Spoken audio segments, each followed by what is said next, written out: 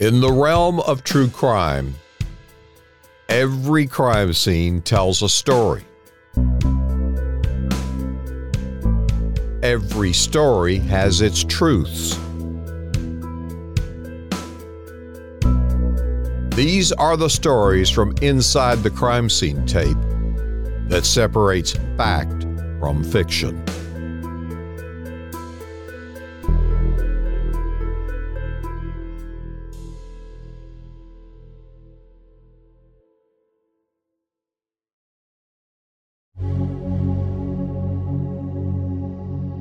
And you see, one guy washing his hands with hand sanitizer on the wall, some fist bumps. Another guy, I saw a couple of cell phones.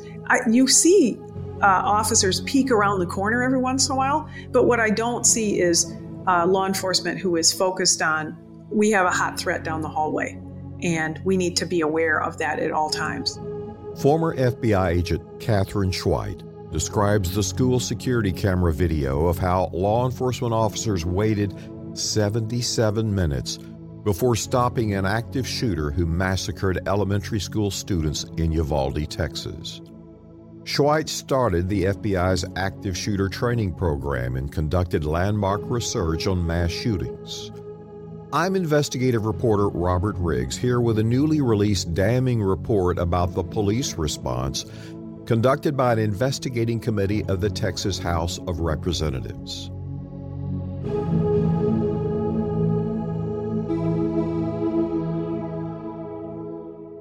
The 77-page report concluded that no one was able to stop the gunman from carrying out the deadliest school shooting in Texas history, in part because of systemic failures and egregious poor decision-making by nearly everyone involved who was in a position of power. 376 law enforcement officers descended on the school in a chaotic scene devoid of clear leadership and a sense of urgency to take down the gunman, according to the report. It is the most exhaustive account of what happened, and the report was released on Sunday, July 17, 2022. It found that the mass killer had been dubbed school shooter on social media a year before the massacre because of his violent threats against others. The high school dropout and social outcast consumed gore and violent sex online. Sometimes he shared videos and images of suicides and beheadings. In real life, the killer, who lived with his grandmother, was fired from 2 fast food jobs for harassing a female co-worker at one and refusing to speak to co-workers at the other. He spent more than $3,000 on 2 AR-15 style rifles and accessories when he turned 18, 2 weeks before he attacked the school. The massacre was the first time that he had ever handled a firearm. The committee found that the killer took advantage of complacent attitudes about school security. Doors were routinely left unlocked and propped open. The report suggests that stopping the gunman sooner could have made a difference. Quote, given the information known about the victims who survived through the time of the breach and who later died on the way to the hospital, it is plausible that some victims could have survived if they had not had to wait 73 additional minutes for rescue. The critical report underscores the indecisive and disorganized police response recorded on the school security cameras. Images of police standing around waiting for more than an hour while wounded victims needed medical attention drew outrage across the United States.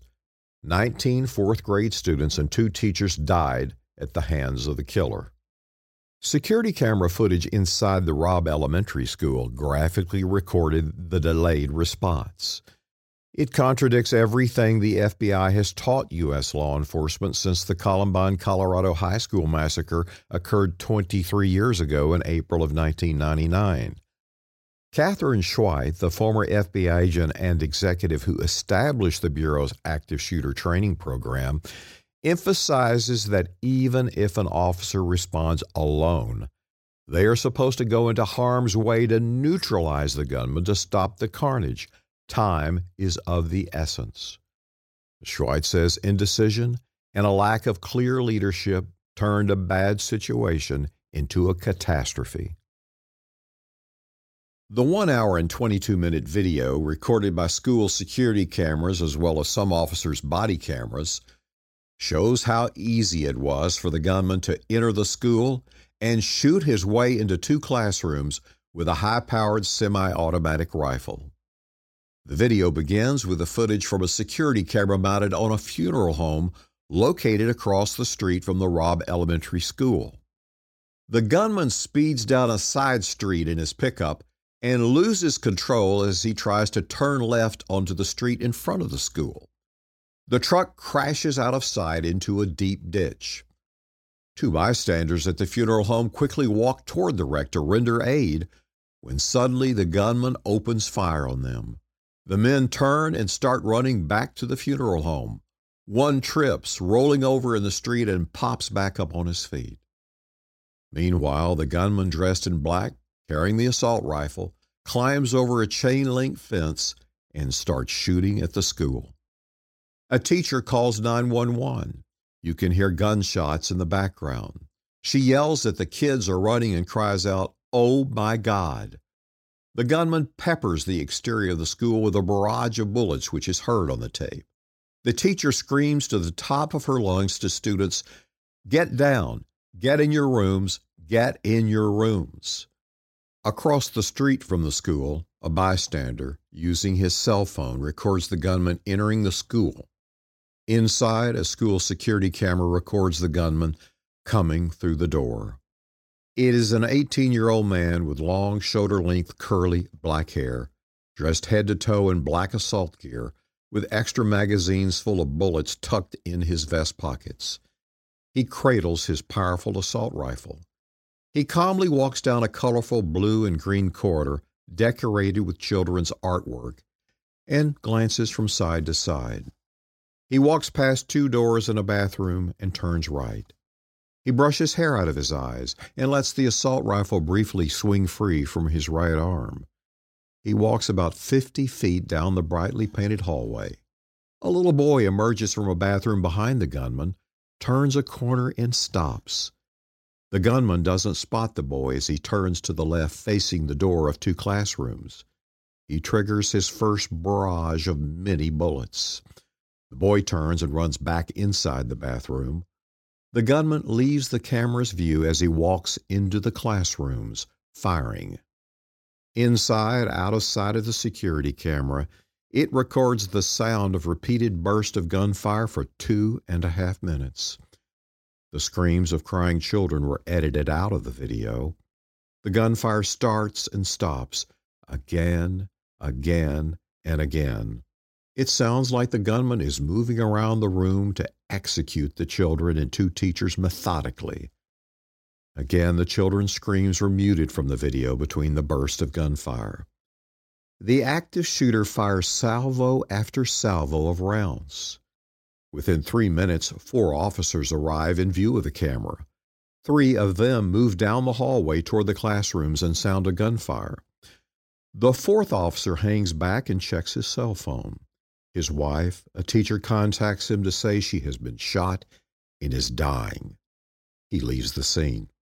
The gunman opens fire through the classroom door, and the 3 officers beat a frantic retreat back down the hallway. The sound of gunfire continues to echo out of the classrooms. More heavily armed officers, some with ballistic shields, arrive and congregate in the hallway. A few point their weapons down the hallway toward the classroom, but don't advance. 45 minutes after the police first arrive inside the school, 4 more shots are heard coming from the classroom. A half-dozen officers move toward the classroom down the hallway, but don't make entry. 9 minutes after the gunshots, the video records officers milling about. One officer, wearing a helmet and ballistic vest, pauses to squirt hand sanitizer from a wall-mounted dispenser and rubs his hands together. Finally, at 12:50 p.m., 77 minutes after officers first arrived, law enforcement agents enter the classroom and shoot the mass killer to death.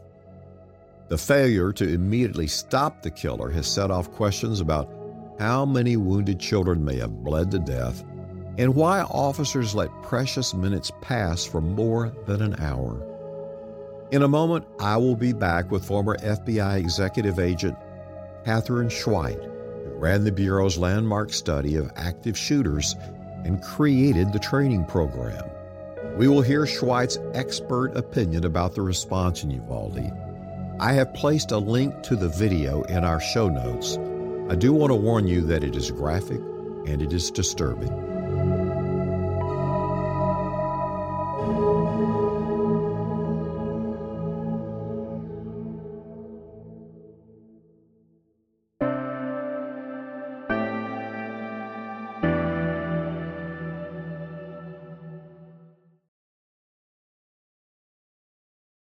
I'll be back after this break.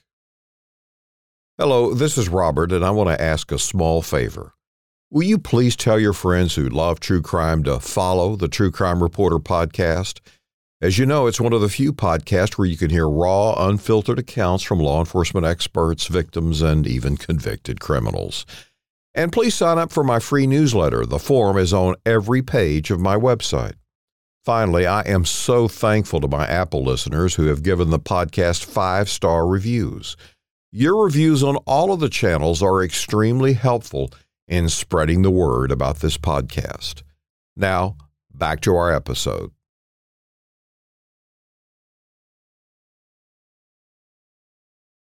Catherine, I've looked at the Uvalde video. You've looked at the Uvalde video. From the perspective of everything you learned about active shooters in your study with the FBI, what do you see there? Boy, I see a lot of, it is a $64,000 question, isn't it? I see a lot of people who probably want to do the right thing and they don't know what to do. And that makes me very sad. Is it marked by indecision or a lack of leadership? I think we're going to have to still, as astonishing as it is, we're still going to have to get a lot more information from interviews with people, from body camera footage and things that still, even after all this time, haven't been released, cameras elsewhere that might be available in the school. So I think, with that caveat that I don't have all the information, I mean, it's clear to me from having, run to scenes, having talked to officers who run to scenes, for anybody who's in law enforcement, you go to the scene, when you arrive at the scene, you're in charge. So whoever those first officers were who ran down the hallway, they were in charge. They had to make the decision to go through that door. They didn't make that decision. Why they didn't make that decision, I don't know. They arrive within 3 minutes. You can hear the gunfire. Right. They get down to the door, but once he starts shooting through the door, I mean... You know what, I think that... I think what you're doing is compressing the time a little bit there, though. We did see, there's a long version of the film. There's a little bit shorter version of the film. The officers absolutely arrived at the doorway, not when they were being shot back at. So when they first arrived at the doorway, there weren't any rounds being discharged, and they should have gone through the door at that moment. That very moment, they should have gone through the door, and that's how they're trained. And, I know that I will say this as a long time, 20 years in the FBI, longtime law enforcement officer, you don't want to criticize another officer's conduct because you weren't there and you don't know what they were thinking and what they had to deal with and what they could hear, what they could smell, the distractions, the equipment they had. Every one of those little pieces of information, is critical to fully understanding the circumstances. But what we do know for sure is that we had several officers, 2, 3, 4 officers, because they came in from the door and the hallway down, the hallway down that you could just see the feet moving. They came in around the same time. They approached the door, and maybe there was uncertainty about what door they should go through. Maybe they didn't know, given the positioning on one of them. I wonder if they just didn't know what door to go through, but they should have gone through all the doors. They should have gone through the doors that they had in front of them, no questions asked. And presumably, even if the shooting had stopped, the footage that was released muted the sounds of the cries and the screams, which I think we're all thankful for, although somebody asked me earlier in the week, should they have let all those screams go so you could hear it, so people would be more astonished and shocked. But They should have been able to tell where the shooter was by the sounds of the inside the classrooms. That's what I think. Well, you do see then a little later, lots of officers with ballistic vests, even some with helmets, congregate at the end of that corridor and are almost at times just milling around. I think they were doing the reflect to same you? thing. Yeah, I'm sorry, I didn't mean to cut you off, but I think they were doing the same thing, on the other hallway on the outside of the building. You said officers milling around. That's really the word I would use too, is milling around. You go to a scene, that's a hot scene. In law enforcement language, right? A hot scene is you have somebody who's, killing or trying to kill people. You have danger. You would never let a civilian into that area. That's a hot scene. You wouldn't even let an ambulance person come in unless you were trying to protect, unless you had an officer assigned to them to protect them because it's a hot scene. So what I saw a lot of action at that end of the hallway were officers who didn't even think it was a hot scene. They didn't even think that there was any potential danger. They didn't worry that somebody was who had just, shot off a bunch of rounds from what seemed probably like a semi-automatic weapon and would have run back down the hallway at them. What if the kid had come out of the classroom, shot everybody, and continued down the hallway? They would have been surprised. So they weren't reacting. They weren't ready. They weren't at low ready, which is, what we'd call it. They weren't ready in case to engage.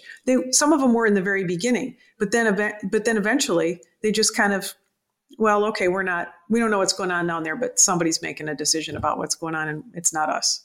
There's one moment that has really drawn public criticism, and it's when the officer cleans his hands with hand sanitizer. Yeah, I saw that and I was offended by it, like I'm sure everybody else was too. I think if you haven't seen the video, maybe just set the scene that what we really see is we see the subject come in through a side door. He walks maybe 15 or 20 paces and then he turns away from the camera and he goes down a hallway. And then you hear him firing some shots into a classroom, and then he promptly goes into that classroom. And that's where most of the deaths occurred, right? That's where the deaths occurred. So that hallway where he made his turn is really what you're talking about. We Right. know that there was a surveillance camera, closed caption, or there was a closed circuit camera at the ceiling of that. And you could see when he came in, you could see when he turned, and you could see when the officers rushed in behind him 3 minutes later. And the officers rushed in, but then 3 of them ran down the hallway, presumably following the sound of gunshots. And they knew where to go. They ran down the hallway, so they knew where they needed to go. And then they stopped. And then, like you said, so there was a distance, right, of where that happened. And then where that corner was is where we saw this immense volume of law enforcement personnel who had apparently nothing else to do, milling around at the end of the hallway, where the camera was mounted. And you see, one guy washing his hands with hand sanitizer on the wall, some fist bumps. Another guy, I saw a couple of cell phones. You see officers peek around the corner every once in a while. But what I don't see is law enforcement who is focused on, we have a hot threat down the hallway, and we need to be aware of that at all times. So with all the training recommendations that came out of your study at the FBI on active shooters and the money the FBI has spent, what do you think went wrong here? What does it say that's happened? I will say this, the FBI didn't invent active shooter training, right? I mean, we pushed it out nationally. We pushed out a national standard for sure. But after Columbine, in 99, everybody knew that the training needed to change for law enforcement. And a lot of organizations, big and little, created training and worked on training in the FBI after Sandy Hook. That's the team that I ran after Sandy Hook, creating the FBI's active shooter program and running that. We thought it was essential at that point to have a consistent training so that no matter who showed up, everybody understood what the rules of engagement were. Everybody understood, here's how kind of an incident command runs. You have to have a leader when you get there. You have to respond directly to the shooter. You have to immediately call for backup. There's a whole kind of list of things that you do. And that was the kind of the training that we pushed out there. And I think that the vast majority of law enforcement officers in the United States have had that training. I think what this episode showed me is that even in Uvalde, the police department of 6 had that training, they said. What this showed me is you may think you have some training, but I think every department needs to evaluate whether or not their training will allow them to execute the plan. Because I mean, clearly nobody executed the plan here. When you've watched the video of the active shooter, he's very calm when he walks in that door. It appears he knows where he's going. Doesn't appear hyper and, ramped up anything. Mm-hmm. And he's just cradling the assault rifle. Mm-hmm. Does that tell you anything about him for your studies and what you know? I think he intended to go to the school, right? There was initial reports that he didn't, but I think given the fact that he, climbed out of the car, fired at some people, knew where to go in the school.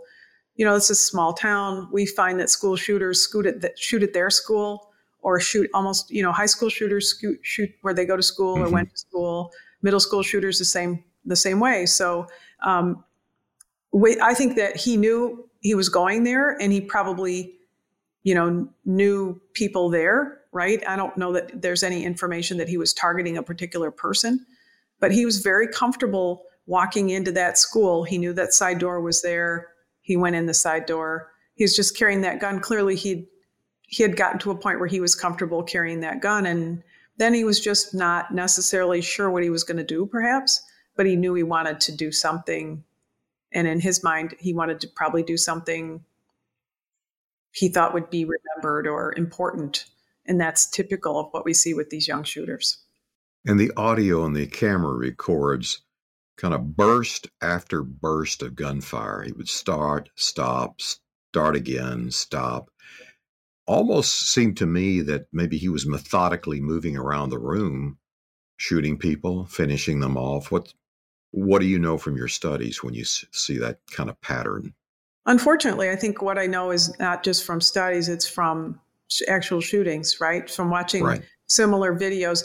I mean, I've seen footage of shootings, not from the hallway where it's going on inside. I've seen the video of the shootings. And especially when you're carrying a semi-automatic weapon, you're going to shoot much more. You're much more inclined to shoot in bursts.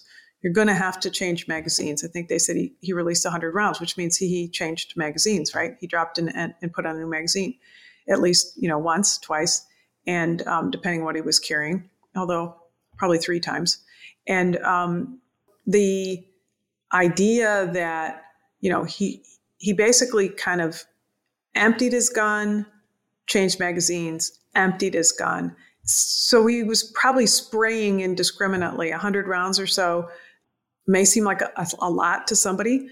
And, the evidence collectors will chip every one of those out. A lot of those probably didn't hit their targets. But I also think that I'm going to say this, and it's going to sound super sad, but to be truthful, a lot of times shooters, Virginia Tech shooter is a great example, the Pulse nightclub shooter, another great example or sad example. The shooter shoots somebody, but then shoots them again, goes and shoots people over here, and then turns back to the first person and shoots again. So it's probably more likely, and evidence will have to show, but if I was anticipating what we might see, I would anticipate that in after action we might see that he shot across the room. And of course we have witness testimony, so we'll know, but that he shot across a bunch of kids, and then he reloaded and he shot across a bunch of kids, and he reloaded and he shot across a bunch of kids. And that's more likely. And I know there were 2 classrooms involved too. So he was moving, looking for more targets. Once the targets are down on the ground, for the most part, the shooters tend to look for people who aren't on the ground, which is nobody, right? Nobody right away in the first minutes. Everybody drops to the ground. Dropping to the ground, as you've probably heard me say before, is not wise. It's better to train our children to run out of a school classroom. But we don't train to that primarily in the United States. We train to hide, not run, hide, fight. But, I think that's an opportunity missed to escape. And I don't know what the configuration is. I don't know whether or not we could have gotten the kids out or whatever at this moment because there was an adjoining door. So I don't mean to speculate as much on that as I just said. But once the kids are down, once the people are down in a room, or most of the people are down, then shooters tend to go back to try to essentially put more bullets in them, make sure that nobody's breathing. And so one of the questions that's arisen, certainly in my mind and others out of this video, is that so much time elapsed. You wondered, did victims bleed out because they didn't get immediate medical care? Could more have been saved? I think that there will be medical examiner reports that will answer some of those questions for us. Obviously, there are a lot of people may have been killed instantly because of the type of wound. I think there may be others who the medical examiner's report will say that they bled out, and that, that's going to be the civil actions that'll follow. I think one of the things about bleeding out that's important, after Sandy Hook, although I was on a White House team working on active shooters, my friend Dr. Richard Hunt and our chief medical officer and our chief surgeon for our hostage rescue team at the FBI, they were on a team over at the White House working on the Stop the Bleed program and with the American College of Surgeons on the Stop the Bleed program, which is a program to teach people how to use tourniquets and how to pack gauze into wounds so that you don't bleed out.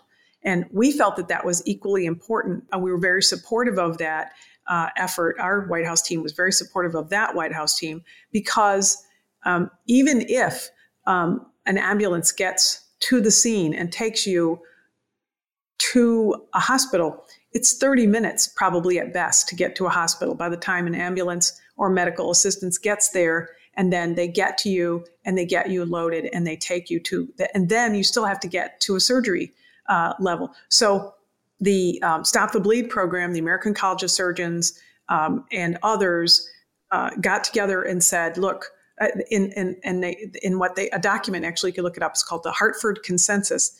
And they said, we believe that this idea of not teaching civilians to use tourniquets and the concept that we all grew up with don't put a tourniquet on, that person will lose their leg, is wrong.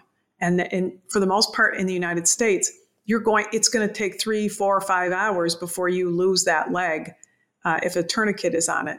So if you can get somebody to a hospital in a half an hour, but they were tourniqueted before that, they're going to maybe save that leg and you're going to save them from bleeding out, but they have to have efforts to stop the bleeding. So it's a whole different way than when we grew up. But you know where they learned that? They learned that it's one of the lessons they learned from the wars in Afghanistan and Iraq. When somebody gets wounded on the battlefield, there's essentially like a card, right? They track them all the way through, and they found out that people who had stopped and had medical intervention at the beginning were the ones who were more likely to live. So, that's a good thing we learned from a bad thing. Well, during my experience of being embedded during the invasion of Iraq in 2003, I remember talking to the medevac crews, both on the ground and in the air, and they all talked about the golden hour. And all the units were taught that to put tourniquets on. You've got to take care of your buddy right here and now. Yeah, and I think we didn't do that for a long time. We not only didn't do it, we discouraged it in the United States. But now I would urge everybody who's working in a business or school, in their religious institution, to have bleed control kits. It's simple. They're inexpensive. You don't have to get the ones that have perishable gauze. Like in the military, I think a lot of times they use gauze packing that congeals and hardens because they don't really know when they're going to get that care for that young person. But when you're talking about any gauze, it's like you could pack your T-shirt into a hole and stop bleeding if you pushed hard enough and you pushed enough in there, right? And that's the idea. And so when you talk about 77 minutes, when we talk about 60 minutes after somebody was shot, they're still laying on a floor with their body getting colder and they're bleeding out. You're past that time. You can't save somebody if they're bleeding out. They just get to a point where even if they're alive, they're not going to make it. I do want to add something for our audience members that are really not familiar with firearms, and that is a semi-automatic rifle fires a round as fast as you can pull the trigger. I don't know if you want to add to that, but I do want people to understand that that's part of the lethality. Yeah, when I think if you even kind of do the math, right? They said, oh, he shot for 2 minutes or 2.5 minutes. They believe he shot at least 100 rounds. Do the math on that. Those were including magazine exchanges. On my handgun, most firearms deaths in the United States are by handgun. And as we've talked about before, 2/3 of the firearms deaths in the United States are suicides. But with these other weapons, they're even, more, they're even faster. I can fire, part of the regular drill for law enforcement is, please release, you're going to have to shoot, downrange at this target three rounds in 2 seconds, or something like that. Firearms shoot, a semi-automatic shoots way faster than that. Yes. Right. I mean, I have to go click in 2 seconds to get off. Click, click, click. I have to get off 3 shots, and that's that. And magazine exchanges, and we give you 8 seconds for 6 rounds, but you've got to exchange magazines or whatever the numbers are in training in law enforcement. Given whatever your agency is, this type of weapon, you don't have to exchange your magazines as fast.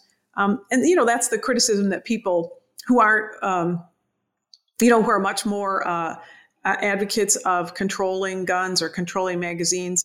You can release a lot of rounds and you can do a lot of damage. This is not a knife fight. It's not a knife fight. It's bloody and messy, and as many magazines as somebody has. And everybody who comes to these scenes they seem to have hundreds of rounds of ammunition.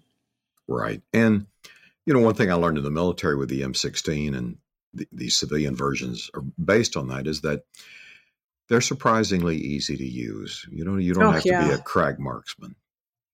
Yeah, actually, that's, when I went to the FBI Academy, I had shot handguns and I had shot shotguns, but I hadn't shot semi-automatic rifles. And of course, the FBI carries those like other law enforcement agencies. And so in the beginning, I was a little intimidated. I wasn't really sure, oh, okay, is this going to be a challenge? And I think that's why people like to buy them. There's like nothing easier to shoot. And how horrible is that for me to say those words together? It's a lighter weight. It's all its weight is in the ammunition, and it's easy. It's a longer barrel. So, there's a more lethality in terms of both speed and accuracy. And there are a lot of people that enjoy them for the fun at the range, the kind of the thrill of the power and the sound and everything else as well. It's a powerful gun. And I think that I have friends who go out, apparently have enough money to spend the ammunition on it. Most of my friends who own shotguns and rifles really don't shoot them hardly at all. Obviously, the people who have shotguns are, maybe they're shooting trap and skeet and other things like that, every week, at a park. But you don't really you don't go out with a rifle to shoot, trap and skeet, right? In at least not where I live. And handguns, you generally fire, on your family farm, or you fire in an indoor range. Ultimately, from what you see right now, what do you think the lessons are just by what we've seen? One of my first concerns was that we had what you mentioned early on, which is we had leadership that didn't disappear, leadership that never appeared at that scene. And every scene has to have an incident command. Every scene has to have an incident commander. It does not have to be the chief. It does not. The person who's making the calls are the first person who shows up, the first person who arrives at the scene. The first people at the scene make that decision. But if you're the only one there, you're incident command. And those first officers who went down the hallway, they were trained and they had an obligation to make the decision on whether to go through the door. And I don't know what's in their mind, and I didn't see what they saw. So I think that to be fair, of course, that we have to wait for a little bit more information. But I think that's still to come. Catherine, we have a large overseas audience, particularly one in Australia. And this is really hard for them to understand. I've even talked to some Australians who they spent some time in this country on work assignments with their children, and their children went through lockdown drills and they feel like their kids were traumatized by them. What do you say? So, I'm glad you asked me that in particular because, as you know, I have a podcast also and my podcast is called Stop the Killing. And my co-podcaster who lives in London, she's from New Zealand. Her family lives in Australia. So we have a lot of conversations with people. And again, my co-podcaster's in London. So she is really just what you're talking about, just who you're talking about. She's a person who, in the beginning, she didn't even understand why we have guns here.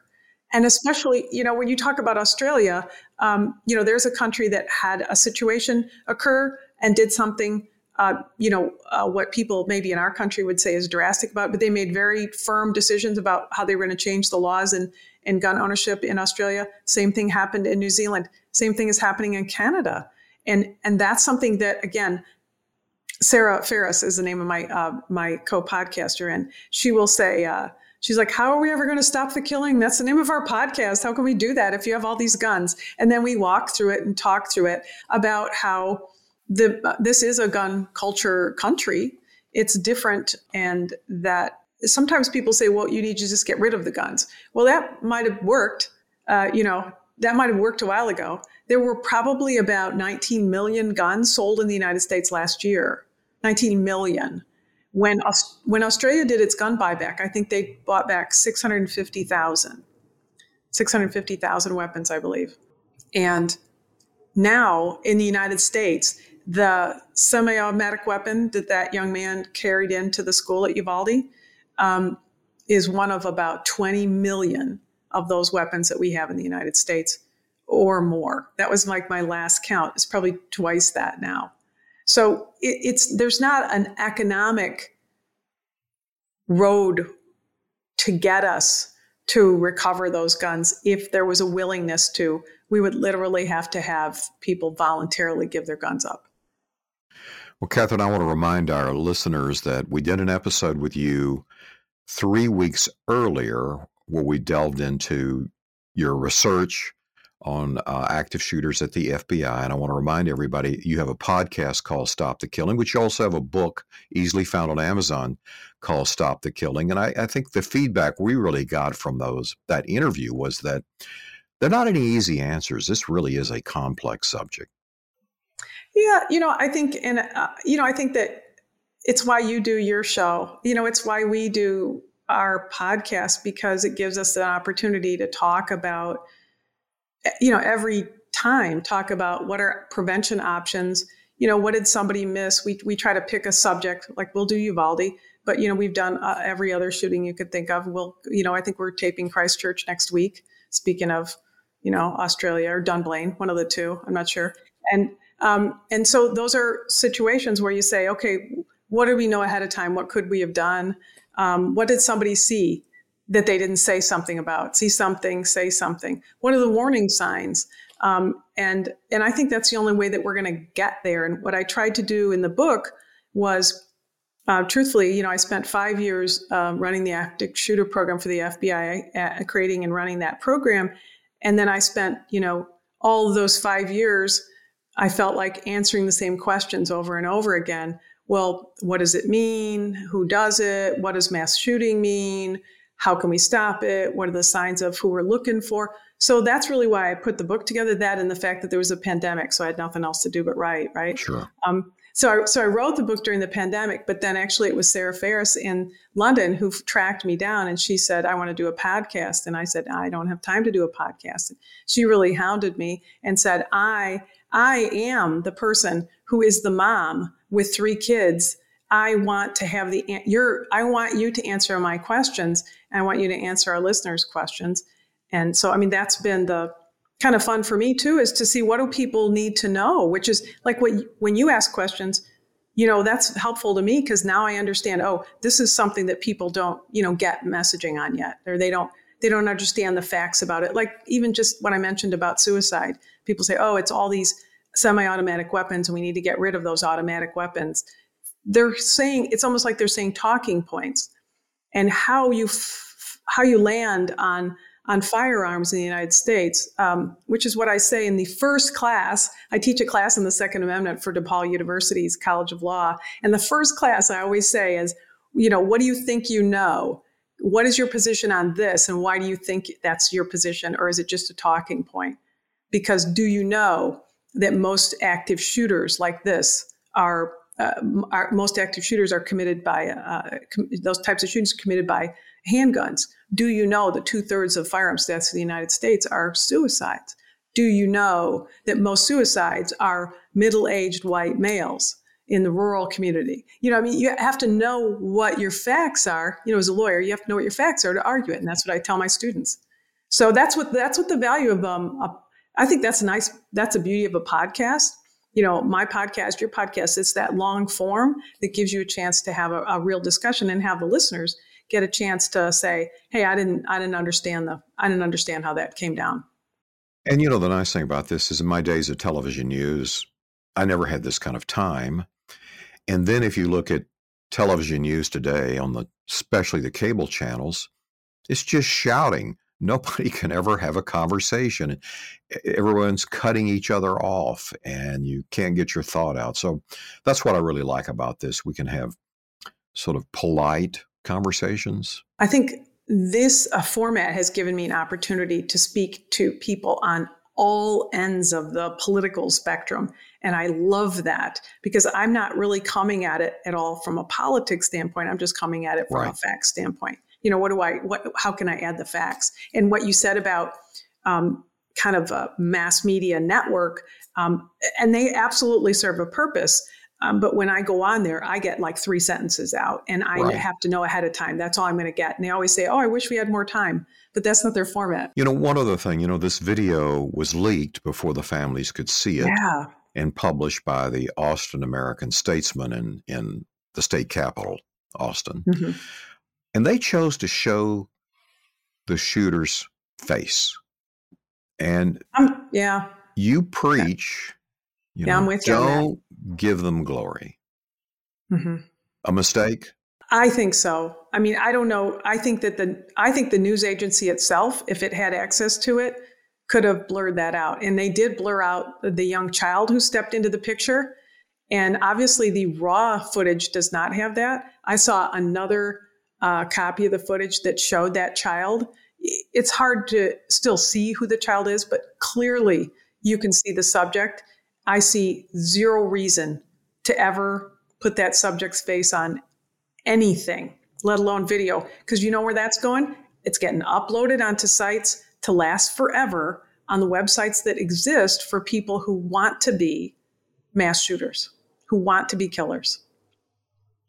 Sadly, his face may end up on T-shirts. That's the nature of the world these days. Yeah, I'm sure that still captures of that have been printed out and are now sticking on somebody's wall in their bedroom, or in a notebook, to say, I want to be like this kid. And really that kid, he's a nobody, he's a nobody. People sometimes get this idea in their ego. They want to be glorified in their death and they want to be remembered. And those are, we know better than that. We don't. I think in the United States, we made a big mistake of glorifying a couple of shooters early on with the Columbine shooters through, news did it, TV did it. People were on the cover of magazines and there were, Thursday night television specials on them and, all the big news format, bigger news formats in terms of time did pieces on those guys and really made them out to be these people who had stature and they were heroes when in fact they were just a pair of losers. Truthfully, one of them was a follower and the other one at Columbine, if you ask people about Columbine killers and what do you know about them, the chances are that, the 3 or 4 facts that they're going to cough up are all going to be wrong. These kids weren't bullied. They weren't part of a trench coat mafia group. One of them had been to the prom a couple of days earlier. Their intention was to blow up the school. They were not targeting athletes. They were not targeting people who'd bullied them. Their intention was to blow up the school, but they did not blow up the school because they didn't create the right mechanisms to do that. So they just wanted to kill people because of whatever reason. And I see zero reason for us to ever want to highlight those people. I mean, I really encourage people not to retweet images of a shooter, not to, retweet details about a shooter. You want to consume it. Don't put it back out there. Don't put it back on your Facebook page. Don't put it on Instagram. Don't glorify these guys, because the next guy's going to see it and he's going to think he's going to get glory for it. Well, Catherine, I want to thank you again for coming on to help educate our audience as this unfolds. And again, Catherine Schweight's book is Stop the Killing. It's available on Amazon and all the bookstores. Catherine, thank you so much. Thanks very much for taking the time. I really appreciate you helping to educate everybody in what they can do to stop the killing. We want to be your favorite true crime podcast, so please recommend us to your friends and leave a review wherever you listen. If you want to receive updates and bonus interviews, join our true crime community at truecrimereporter.com. If you have suggestions or know of a case that we should look into, email us at fan@truecrimereporter.com. This podcast is a trademarked and copyrighted news organization based in Dallas, Texas. You can read more about our news team at truecrimereporter.com. Thanks for listening to our Journey into Darkness. Please tell your friends who love true crime that they can bypass secondhand tales and get their true crime fix here with authentic stories straight from the source. Tell them that True Crime Reporter is one of the few podcasts where you can hear raw, unfiltered accounts from law enforcement victims and even convicted criminals. And sign up for my free newsletter on the homepage of truecrimereporter.com. It's your gateway to a world of knowledge and awareness in the realm of true crime and your personal safety. Thanks for listening, and until we meet again, be prepared, don't get scared. This is Robert Riggs reporting.